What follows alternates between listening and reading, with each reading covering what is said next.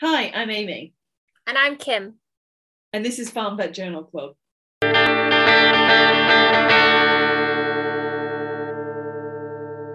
Hi, Kim. Are you ready for today? I am ready. What have you got in store for us today, Amy?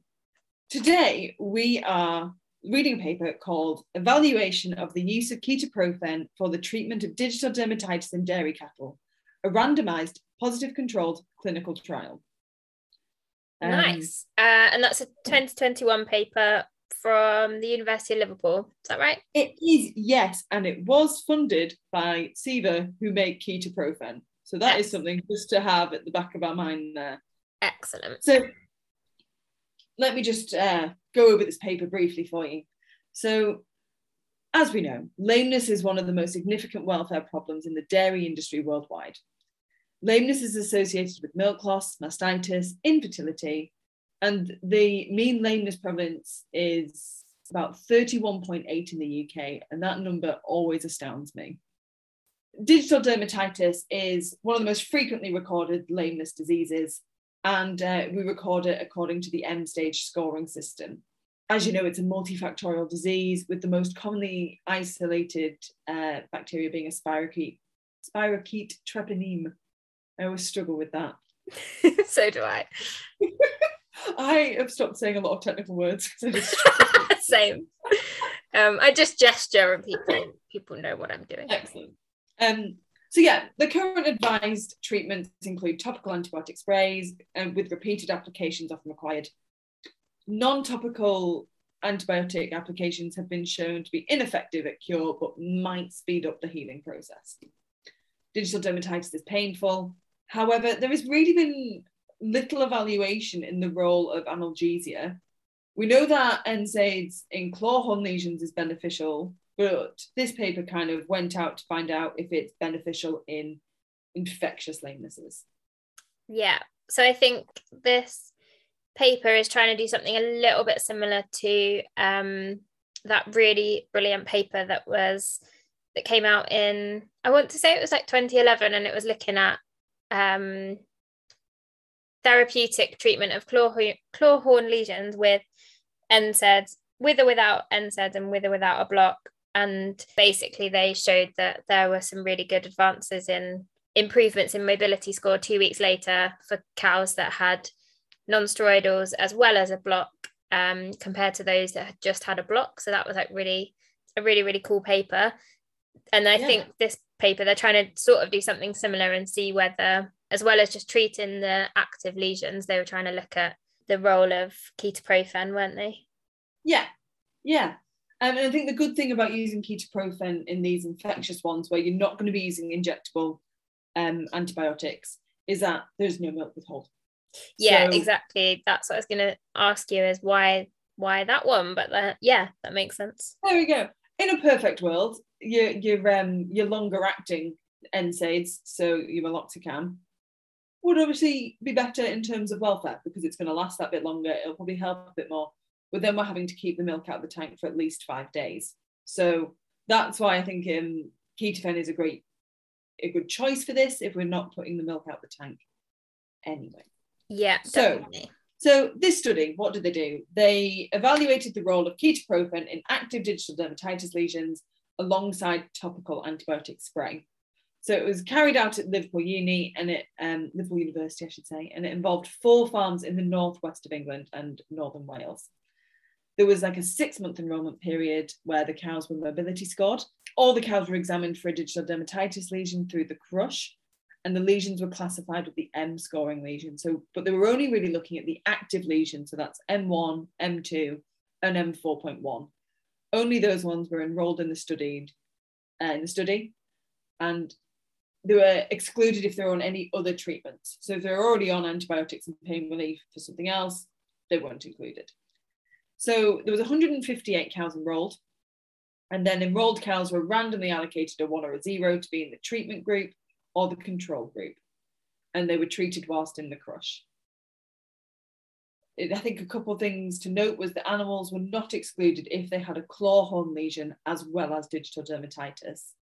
The lesions were cleaned up, there were some topical antibiotics put on to both groups, and the treatment group also received 1 dose of ketoprofen, and then they were all mobility scored a week later.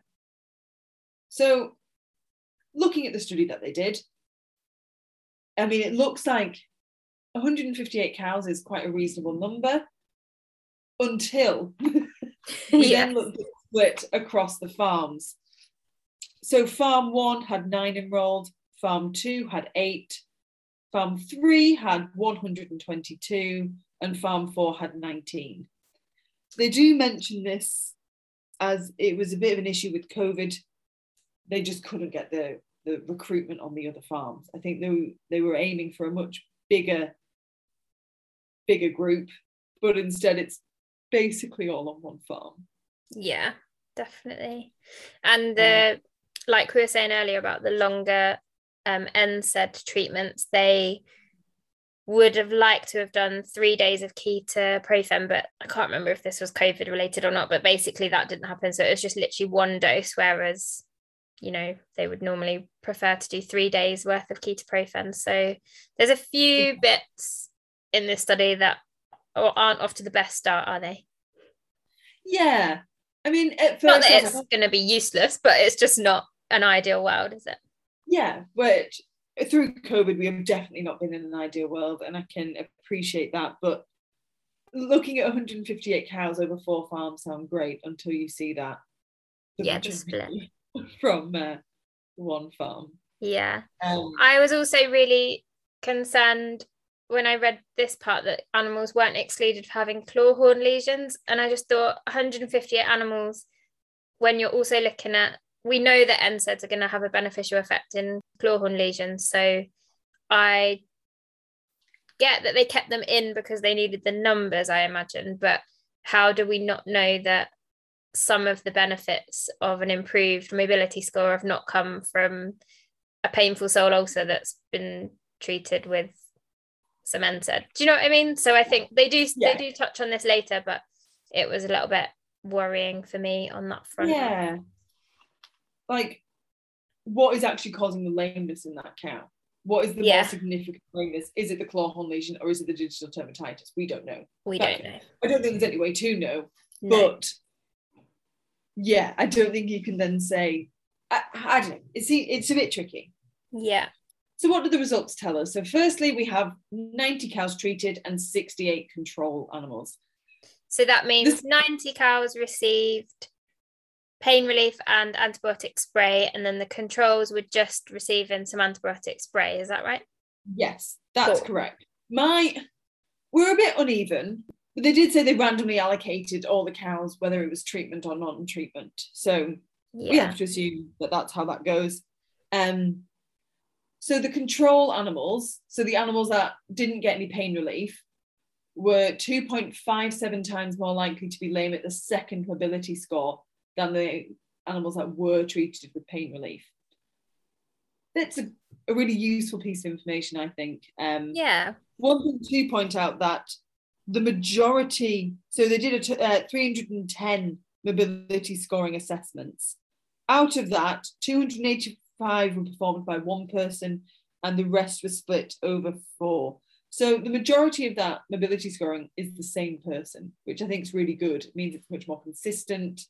It means I think we can trust those results better.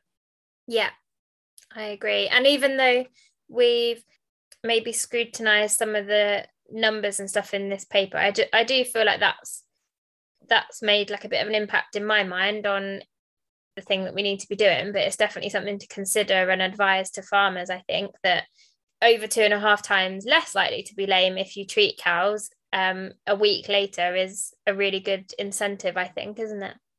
Yeah, I think it shouldn't be too difficult to convince farmers to give them a short acting pain relief whilst they're in the crush. They've got the foot up anyway. Yeah. Yeah, exactly. Yeah. One thing that I didn't expect really to come from this trial is the next set of results, which was the cows that received the ketoprofen did produce more milk per day the week after treatment than cows in the control group. It just surprised me how much more milk came, because I think the fresh cows, they split them into groups, into fresh cows, early lactation and late lactation. Yeah. And the fresh cows gave up to, is it 10 kilos more milk? And our other two groups gave 3 kilos more milk per day. Yeah. So especially if you've got like a fresh cow example kind of thing, she'll easily pay for that dose of ketoprofen, won't she? So it's worth sort of giving that information to the farmer as well. Yeah. Obviously, she's going up to the feed, she's eating more, she's feeling more comfortable in herself and is more able to be a normal cow. Living her best life. Yeah, definitely. Her best life. So yeah, those were the results that I kind of took away from this. How do you think this paper will affect how you go onto farms and how you treat digital dermatitis? I think I will definitely pass on this information, and I think there's not really going to be a downside in recommending ketoprofen for Digi, but now we just have a bit of evidence to back up that sort of claim. I probably wouldn't jump up and down about it so much as I do for the clawhorn lesion paper.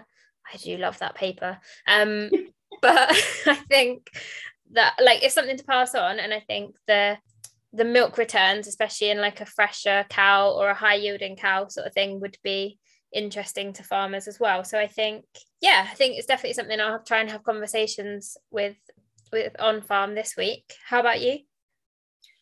I think it's a really good conversation to be having with farmers about using more pain relief and being more proactive with pain relief. Digital dermatitis is obviously painful. We should be treating that with some sort of pain relief. And this might be the paper we need to be able to go, look, it does give us some useful information. I do also think that this paper is an excellent gateway into doing some more research into using analgesia, and especially non-steroidal analgesia, for dairy cows. Yeah, I agree. Excellent. Yeah, I wonder if they'll build on this paper going forward, maybe. Obviously, they've had some setbacks with COVID, so whether it will be a bit of a stepping stone onto something else or I hope so.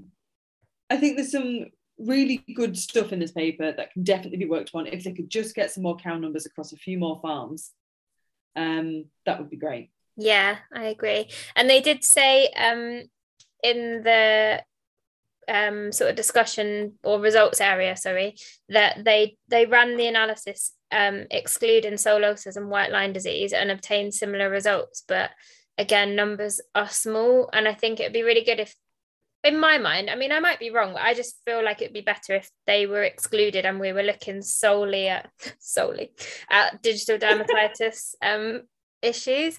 And then obviously, yeah, like you're saying, just higher numbers in general, but also for those sort of cows that only had digi lesions.